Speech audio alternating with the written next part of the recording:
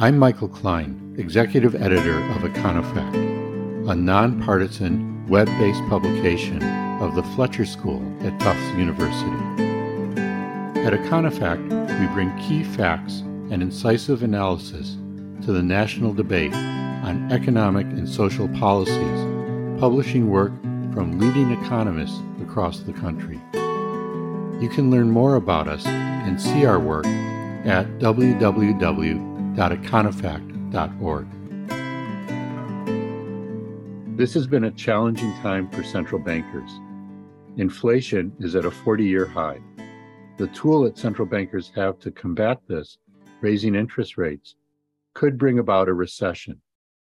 Rising interest rates could also threaten banks and financial institutions, and if these are imperiled, that too could lead to a recession.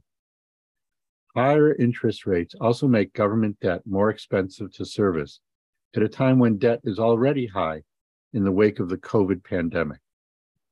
Finally, the ongoing war in Ukraine presents its own set of economic challenges.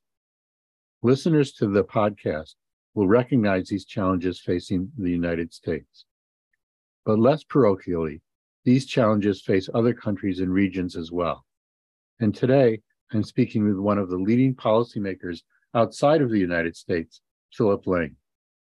Philip is the chief economist of the European Central Bank and a member of its executive board. He began these roles in 2019 after having served as governor of the Central Bank of Ireland beginning in 2015. Before that, Philip was a professor at Trinity College Dublin, following a stint at Columbia University in New York. Philip, it's very good to have you as my guest on EconoFact Chats. Welcome to the show. It's my pleasure to be here, Michael. So, Philip, let's start out with some basics. The European Central Bank is the central bank for 20 of the 27 members of the European Union. Why is there this pan-European institution when the United States, Great Britain, Japan, and other countries have their own independent central banks? So I think the European Union, as you say, has 27 member countries, but very much the euro is the currency for the EU. So it is true not all countries are a member of the euro, but I do think that the way to think about it is we do have a pan-European political framework, which is the European Union. And rather than have 20 extra currencies in the world, the decision now 25 years ago, it's 25 years since the euro started, what was that Europe would be better off with a single central bank making a single monetary policy for all of the member countries. And I think over these 25 years, the case for that is getting stronger. So, of course, Michael, the US is a very large continental-sized economy. Japan is a continental-sized economy. And of course, the UK has a unique history. But from the point of view of Europe, even though it is an innovation, it is something unique in the world. I think these 25 years have shown that this is sustainable and it makes sense in a European context. How is the ECB set up to take into account different national preferences? That's a very interesting question, but I suppose I would challenge whether that's the way to think about the goal of central banks, which is price stability. So all of the governing council members are there as Europeans.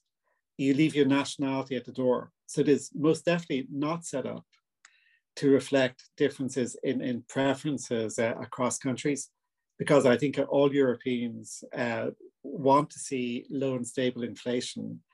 But what is true and very, very explicit is the mentality has to be, you are there to serve the general European interest, not to represent any particular national point of view.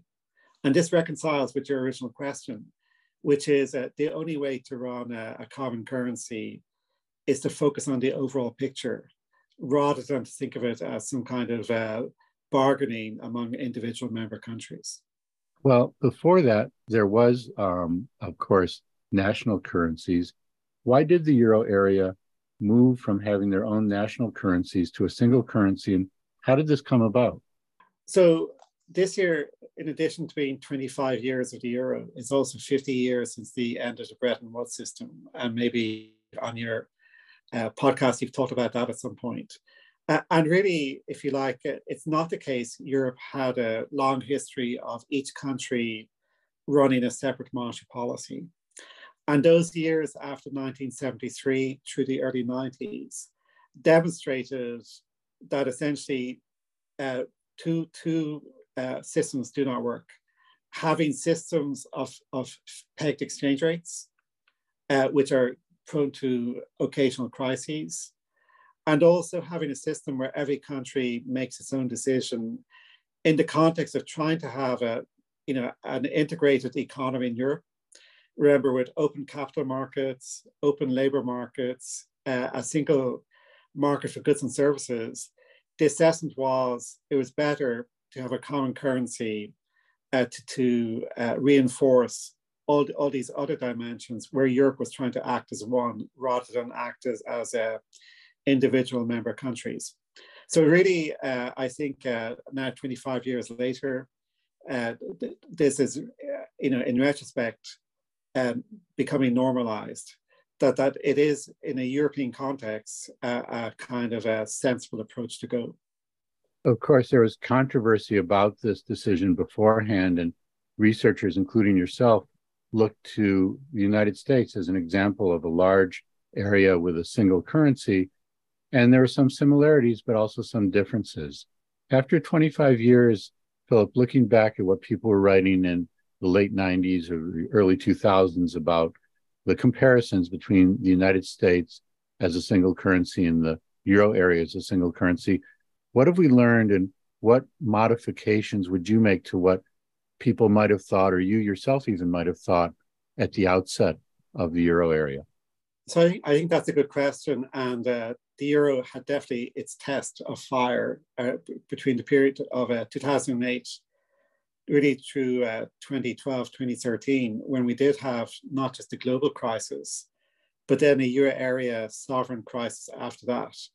And some of the main lessons, which would have, I think, been identified as risk factors in the 1990s, but were not implemented from word go, is number one, is if you do give up a national currency, you have to take a lot less risk in terms of financial systems and in terms of fiscal policy. So with financial systems, that first decade of the euro before 2008, there was very, if you like, we had a credit boom, a housing bubble in some European countries, which was basically, if you like, amplified, I think, by having the same monetary policy for all member countries.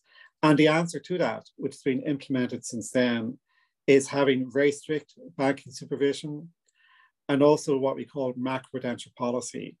So essentially that to avoid having these national credit booms and bust cycles in a monetary union.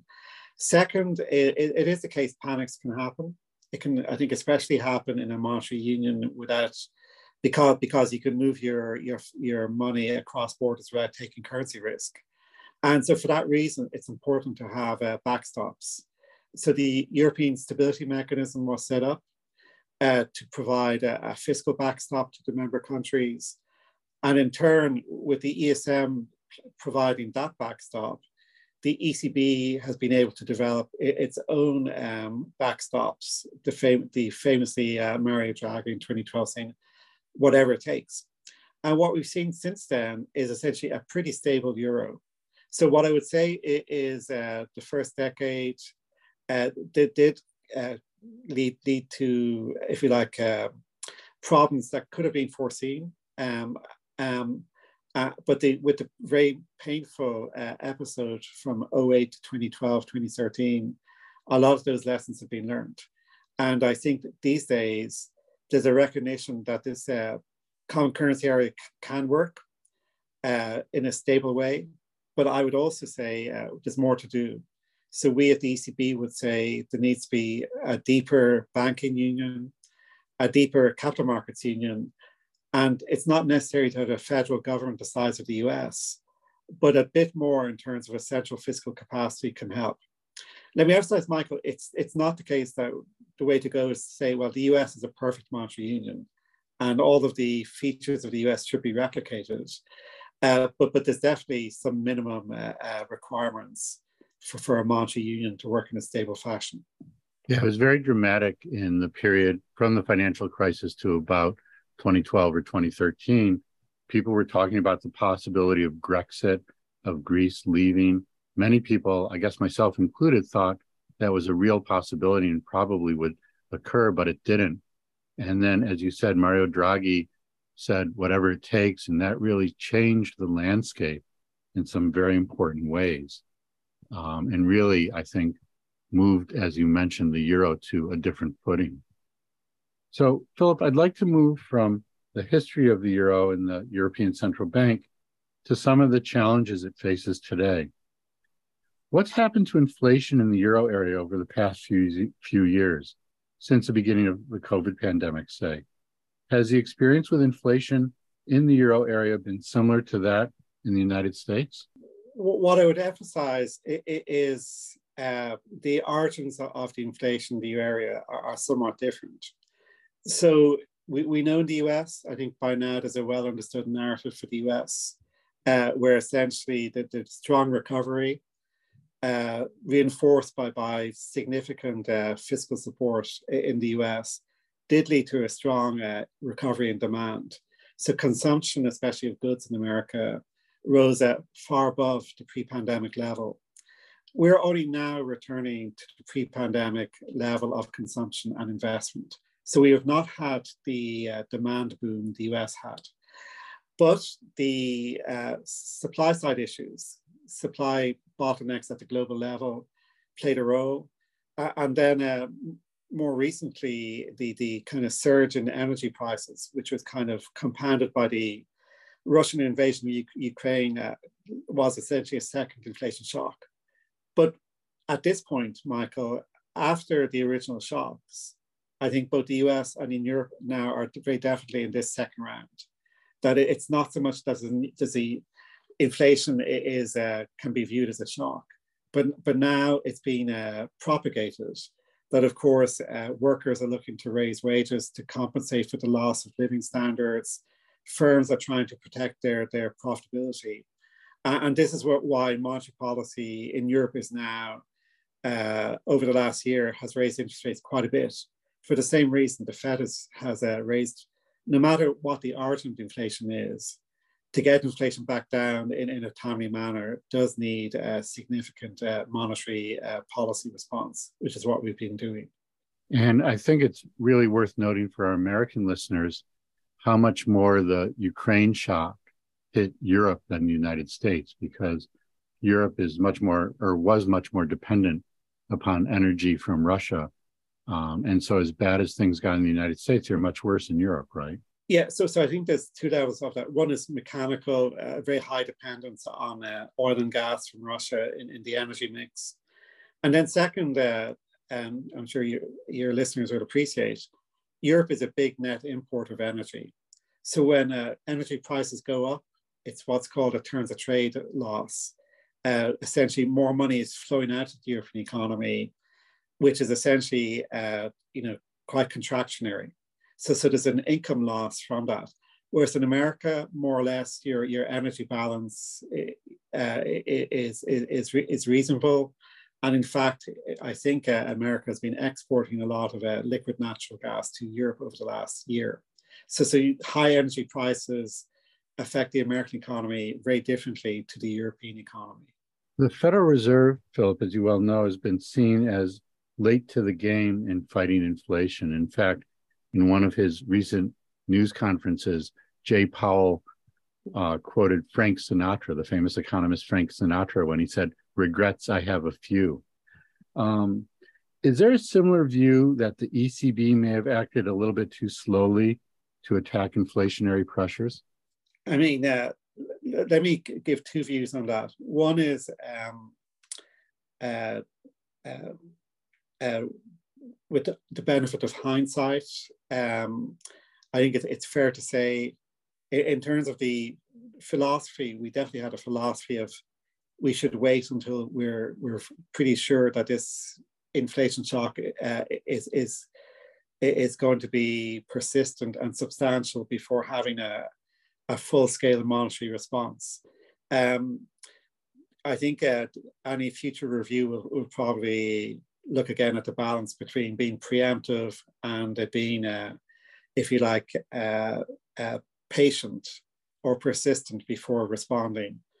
But I think the larger point is the medium-term focus we have means that essentially even with a response that was cautious and gradual in its initial stages, a lot can be achieved by essentially then moving with determination once you start to move. So in other words, at the time, the pros and cons were, okay, should we move early, but at the risk of overreacting what at the time could have turned out to be a temporary inflation shock? Or should we wait, but recognizing if we do wait, then once we move, we will have to move with conviction. And essentially that's what's happened. I think people who simulate alternative histories of the last couple of years would not find at a macro level that being 1 or 2 quarters delay in raising rates would make a massive difference to the inflation rate or to the overall outcome. So I do think in our macro models, delays of 1 or 2 meetings, 1 or 2 quarters do not make a massive difference. And again, maybe going back to the 1970s, which people carry around as their frame of reference, it was the kind of consensus that maybe monetary policy underreacted in the 1970s. That played out over many years. It was not a question of being late by 3 months or 6 months. It was basically underreacting on a persistent basis over several years. And that's not a scenario we have. Philip, you spent time in the United States, so you're familiar with the term Monday morning quarterbacking. Maybe that's a term you want to introduce into European policy circles as well.